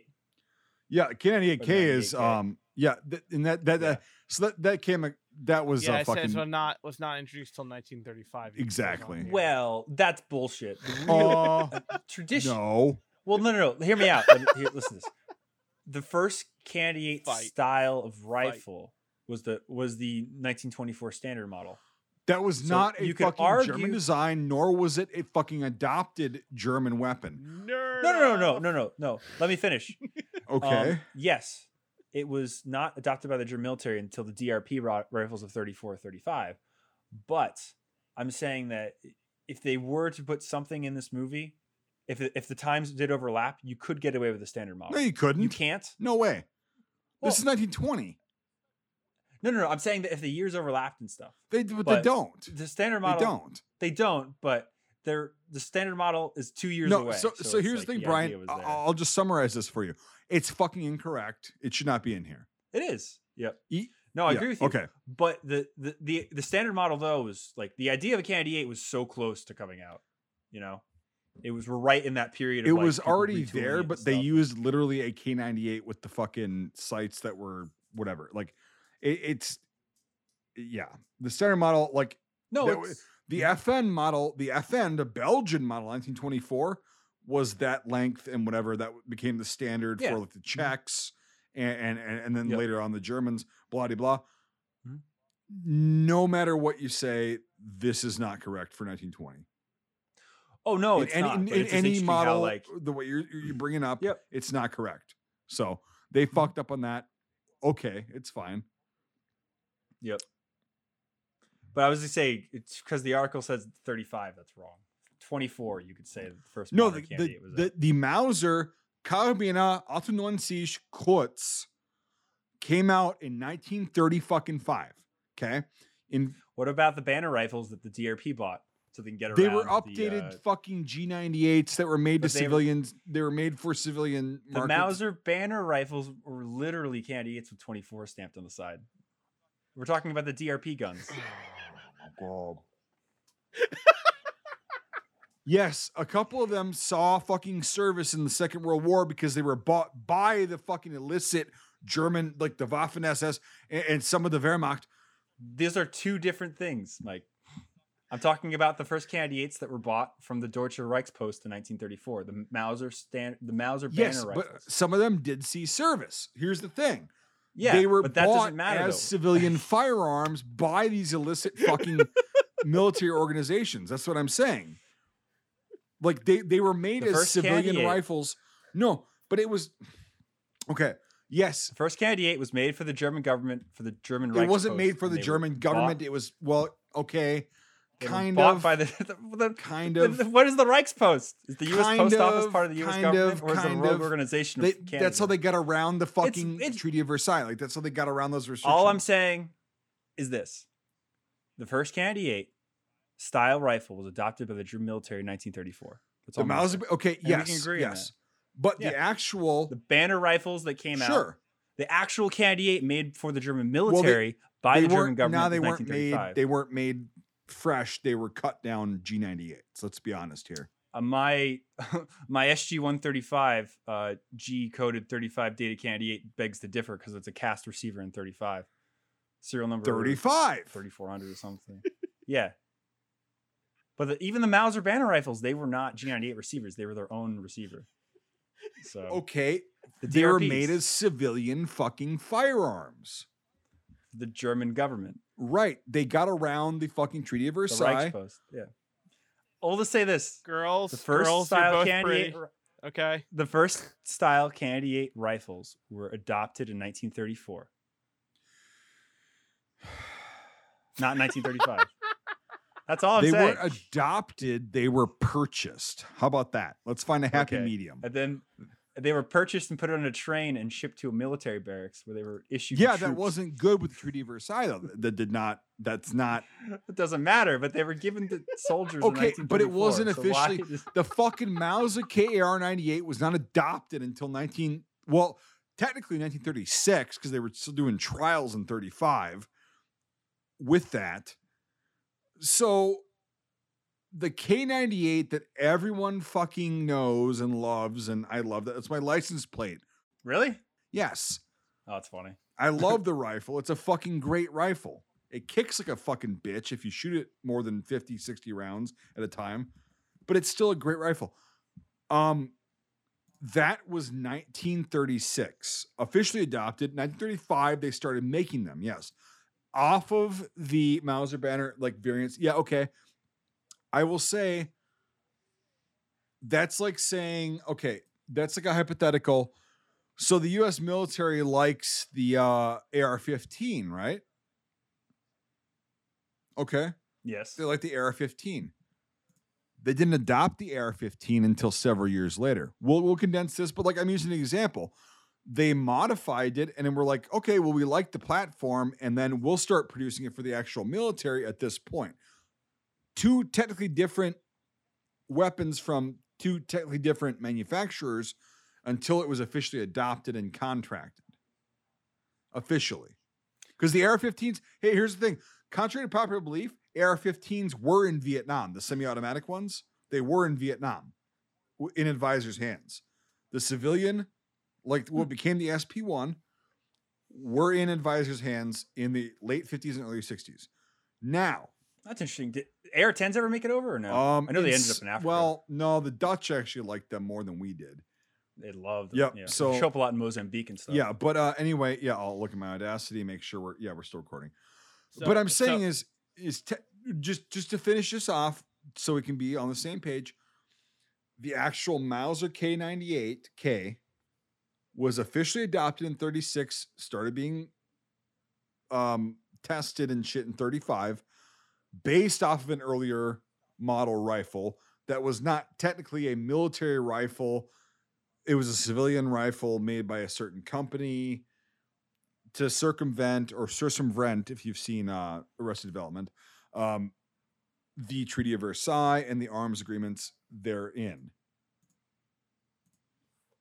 That was bought by a government issued to their troops in 1934. So anyway, let's move on. What was the whole point of this? I just love watching you guys fight, which is why you can just hear we're me not laughing. Fighting. I was just saying that the idea of the shit, the idea of the K98 was fresh. It's wrong for the movie, but it's interesting how. What was the whole point of your guys' argument? I just enjoy watching you guys go at it. But I so want to know what the whole fucking point of that was. I'm just mad that they say 35 and that's wrong. 34 is the right answer. Oh, was not introduced until 1935. Okay, so in the hands of German soldiers in 34. We can find common ground, Brian. The way that IMFDB is written on here was not introduced until 1935. No, that I'll agree with you with.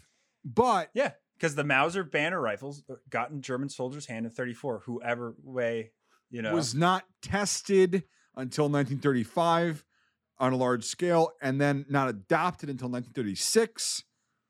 And the film was set in 1920. Okay, I'll get with you there. Okay. Yeah. Okay. The page is wrong. Yes. Common ground. So yeah, we can find the rifles are wrong. The page is wrong. But yeah, I'm not wrong. I'm not fucking. I'm not fucking wrong. So. Well, okay. How about this? In 1920, they're not going to have a fucking K98. How about that? Cool. And the idea was out there. They're not going to have a fucking KAR-98K in 1920. I don't give a fuck what version of fucking reality you choose to exist in. They're not going to have a fucking K98 in 1920. It doesn't. A K98K, rather. They can have an AZ or an A. That's fine, because they do, and that's fine. They wouldn't have an A. They have an AZ. Right, they have an AZ. That's right. The K98K was not even a concept in 1920. It came way later. It came several years later. So the idea of a short rifle was definitely out there, but not a fucking K98K. End of fucking discussion. I just wonder where they got the ammo for it. You didn't answer his question though, Brad. What, the idea that the last comment he just said, Mike, say it again. I don't remember what I just said. What did I say? he blacked out.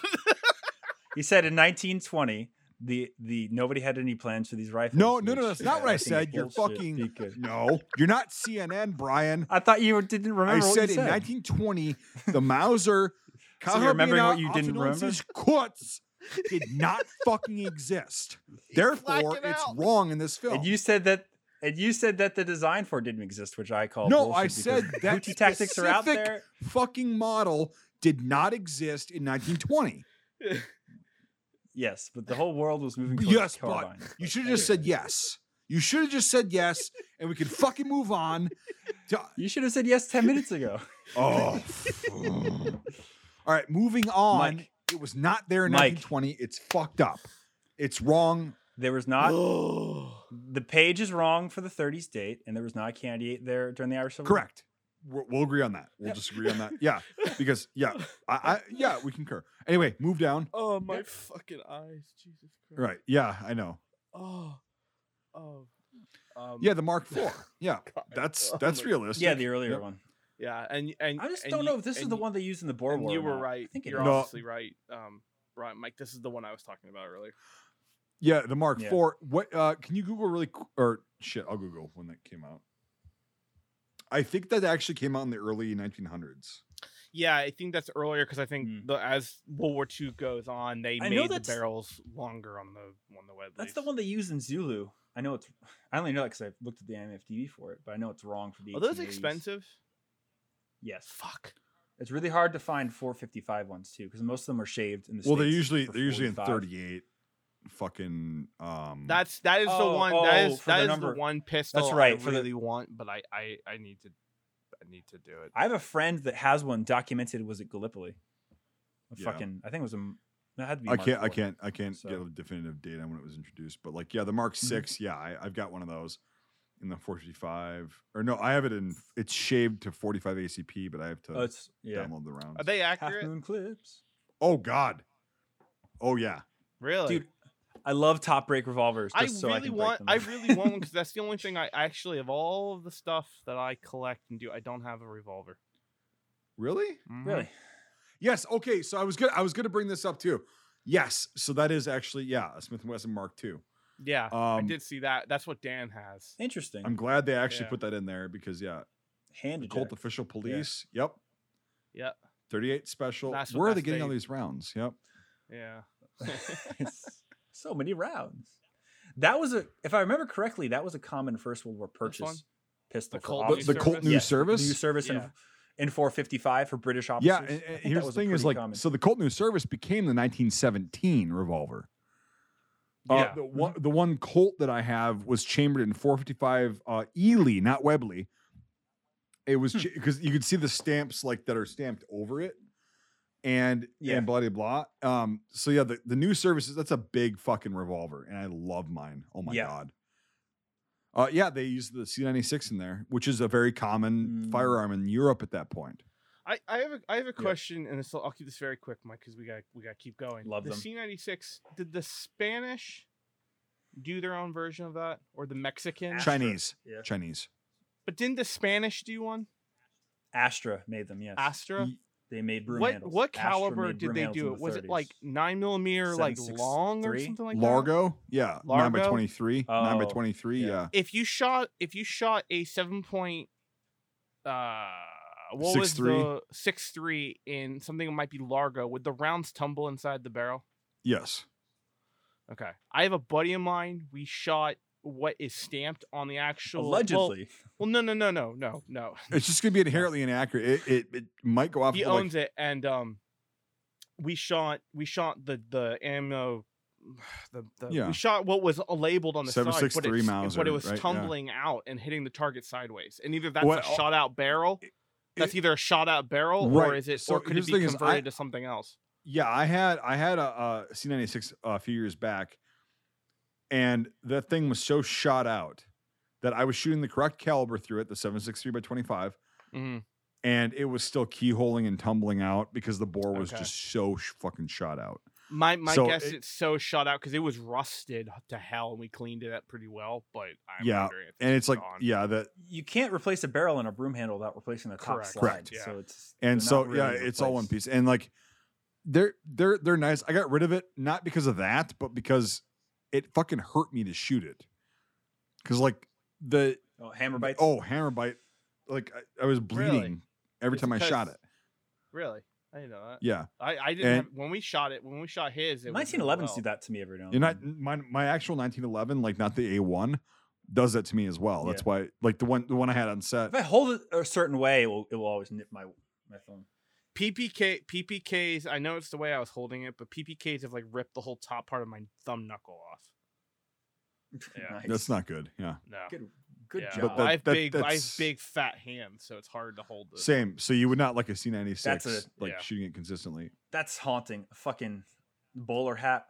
Yeah. 96. Yep, and the FM model 1910. Yep, that's accurate. Those are cool. Such a Those are good super gun. Cool. Yep, that's in 32, right? Yeah, I think so. Yeah. Yeah. That was the caliber of that Oh, was the pistol 380. caliber Oh. of the teens, you know. Well, I thought the 17 was 380 and the 1910 was 32. Take it with a grain of salt. You never know with this. Yeah. Yeah, I think this is 32. I think I could be wrong, but like, yeah, whatever. Vickers That gun. was the combat caliber of World War One, 32. You know. Yeah, Vickers Think gun. about the automatics and stuff. Bigger fucking- gun, the mount. And this is the dream gun, Lewis gun. I want one so fucking bad. Fuck you, Star Wars cosplay nerds, for fucking up all the parts kits.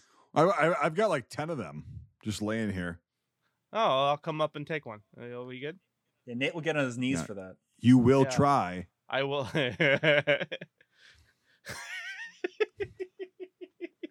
Nice Star Wars call out with Brian's There, comment. thank There you. you go. Thank you. Yeah, yeah. All right, but yeah, the Lewis gun. Yeah, the fucking. It's over, Michael. I have the high ground. It's just such a cool looking Oh, gun. it's so cool. That's a weird Yeah. motherfucker. I love it though. Yeah. It's like I can see why they used it in Star Wars. You always find the kits with the back of the mag and to that weird fin part always cut out. You always find them like that. That's where Yeah. they've always been Well, sliced up. You know that they suck air through those fins. and that's how Special cool the hurling barrel- stick. Yeah, right. Carrying it to Not- low ready. Yep. Not to be confused with the shillelagh stick. There we go. You want to see my shillelagh? Yeah, IMFDB is done. So basically, Mauser, Lee Enfield, That's gonna Webley, C96. It's gonna be so much fun And, to make was that K98 discussion just so digestible. I'm gonna enjoy every minute of it. Yeah, it's God. because, fucking,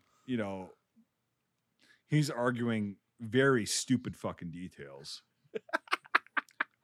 And It's semantics. it is semantics and like whatever, but okay, I'm not gonna I revisit wish I had that much information on certain things stuffed in my brain like that. Yes, Well, you no, do. there's only 2 things I can go off like that. Okay, Sean, the not expert. There's only expert. 2 fucking things I can go off on that. MG34s and PPSH 41s. Those are the 2 Yeah. things I can, and almost the 43s. Well, at least you're I can say- specialized. You could be Nate. you could be a fucking clown cunt like me and be like, jack of all trades, master of none. I'm like, I was thinking about it the other day. I'm like, I'm not specialized in fucking anything. I just know a shitload about a bunch of different broad topics Right. and things. It's like, Nate, I can go I will off on concede- MG34s and PPSH 41s and almost PPS 43s, but those are like the like Dude, I'm broadly with concede- M1 Grands and a few other ones, but not to the level you guys are.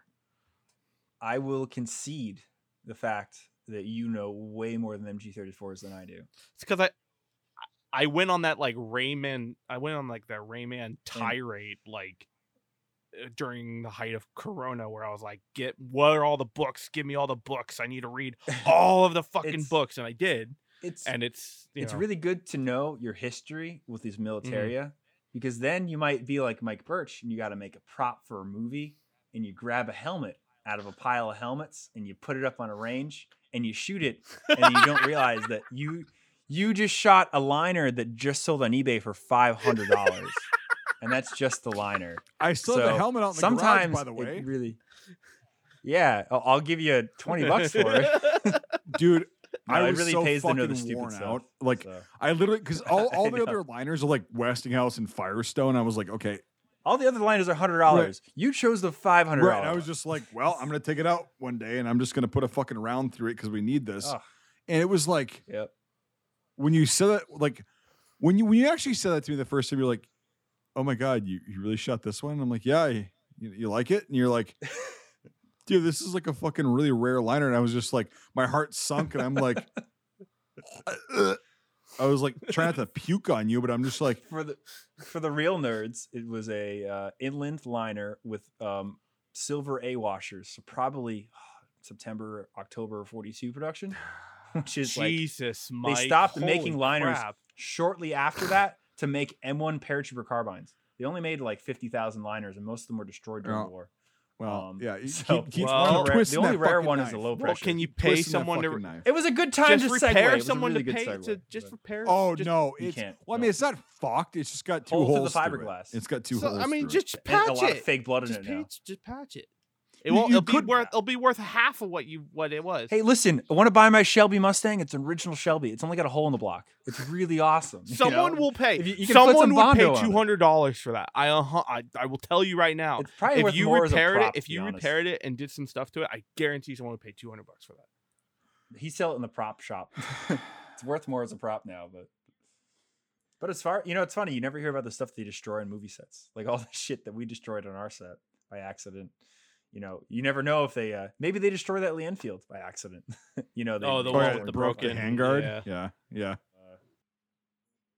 We shall now enter the hour of review. Oh boy, Nathan, I suggest you go first. Here's the talking pillow. The crown demands it.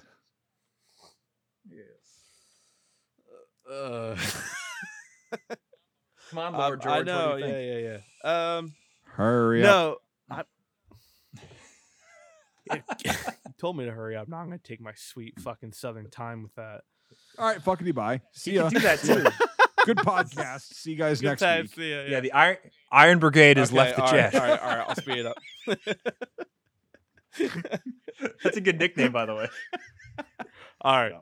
So no, I mean, like overall, I really like this movie for everything I said before. With the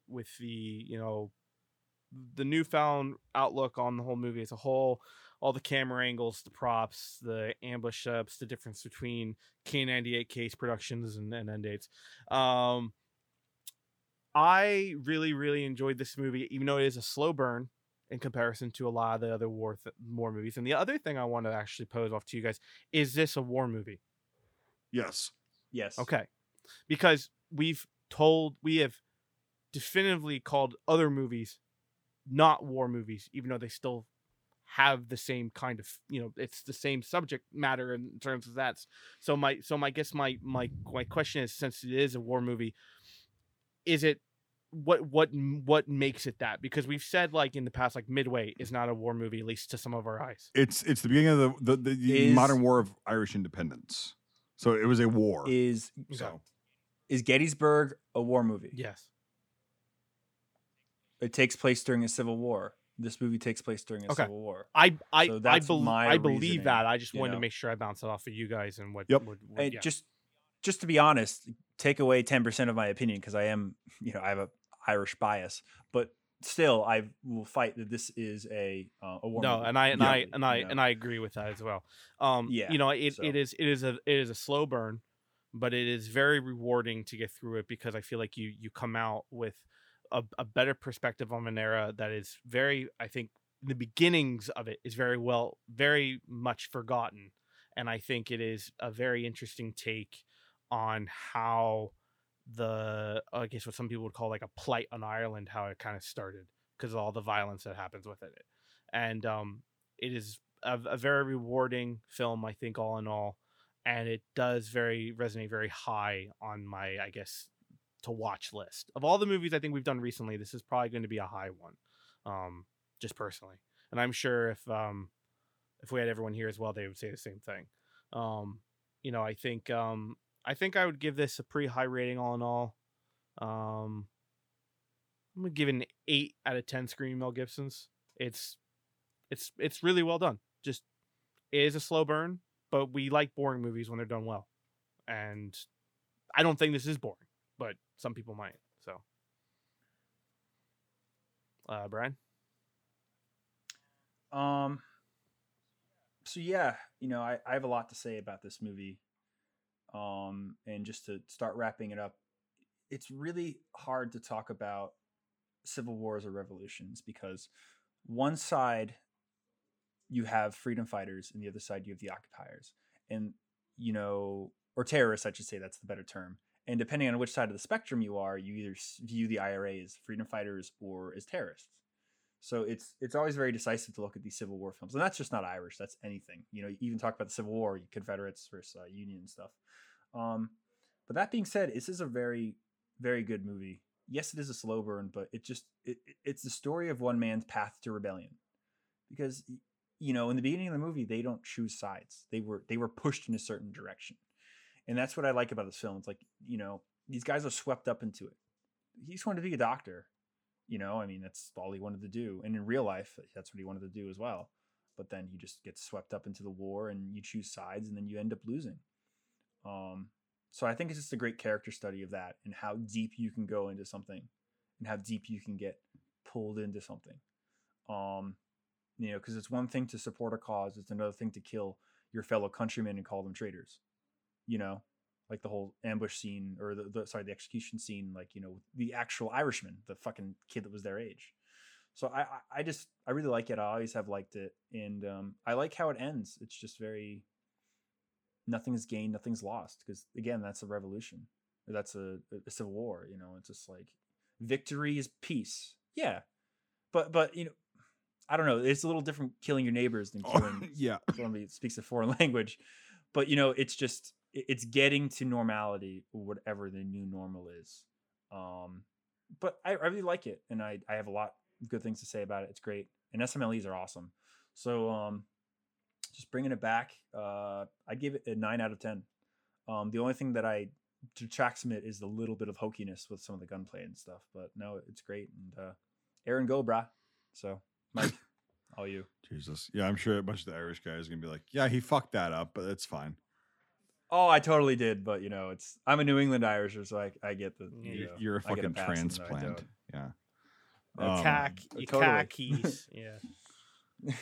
No, like I mean, did the I agree with what you guys said. It's you know it was a fucked up situation. It still is, you know, to an extent to this day, and like to see the roots of why the IRA became a thing and all that stuff. It's interesting, you know, and there's brutality. And so I don't know how overblown the black and tan guys and the British soldiers were.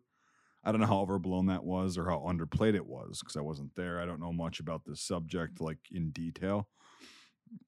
But as far as like the actual screenplay, the acting, the scenes themselves, yeah, some of the gunplay was just fucking stupid. It's like, yeah, but whatever. I can overlook that because the acting and the situation was so good. Yeah, I'll give it an 8 out of 10 as well. And it also, like we were talking about on a lot of these podcasts, is like it opens up people to go and research this topic of like, well, why do the Irish and the British not get along that well? Well, you have to go way back, but in recent history, here's where you can start to go down that rabbit hole.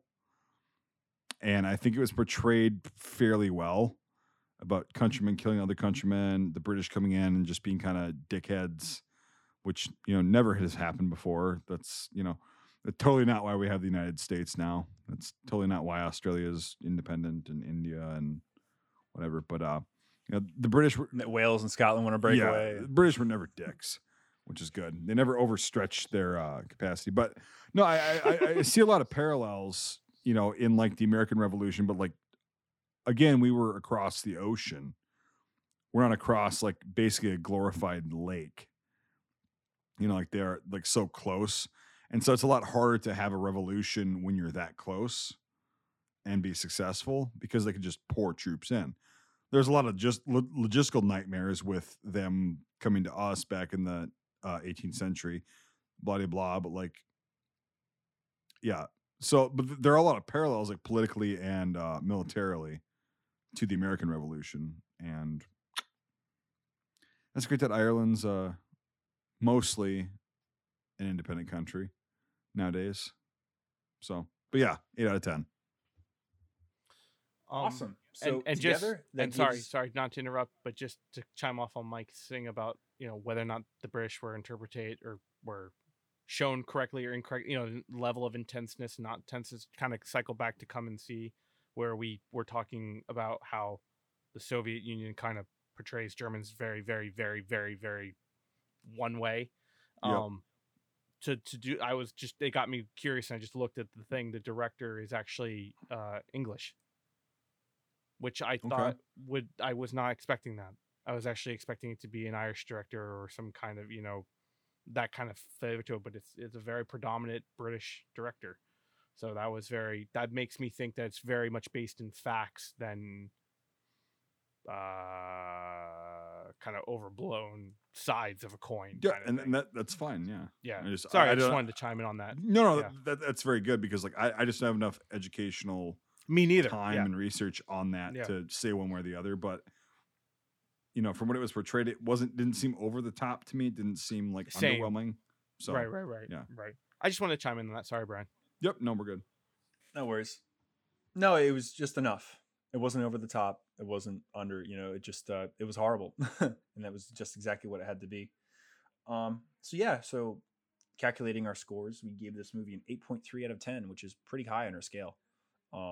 So if you like SMLEs, if you like listening to thick English accents, or, you know, you just like listening to a Wisconsin and a New Englander shout about K98s, you can come and listen to this one. Exactly. Because I was fucking loving that.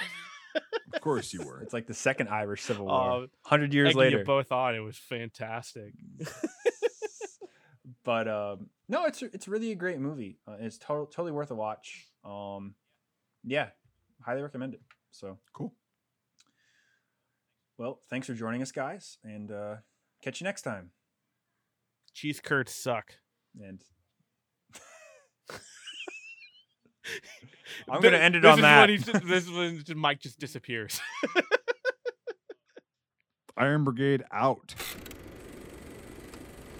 Thanks for joining us. If you enjoyed this episode, make sure to leave a rating. Otherwise, Mel Gibson won't stop screaming. If you like this content, make sure to check out our Facebook, YouTube, and Instagram pages. If you want to directly support our work, make sure to check out our Patreon. All these links are in the description below. Until the next time, Scuttlebutt out.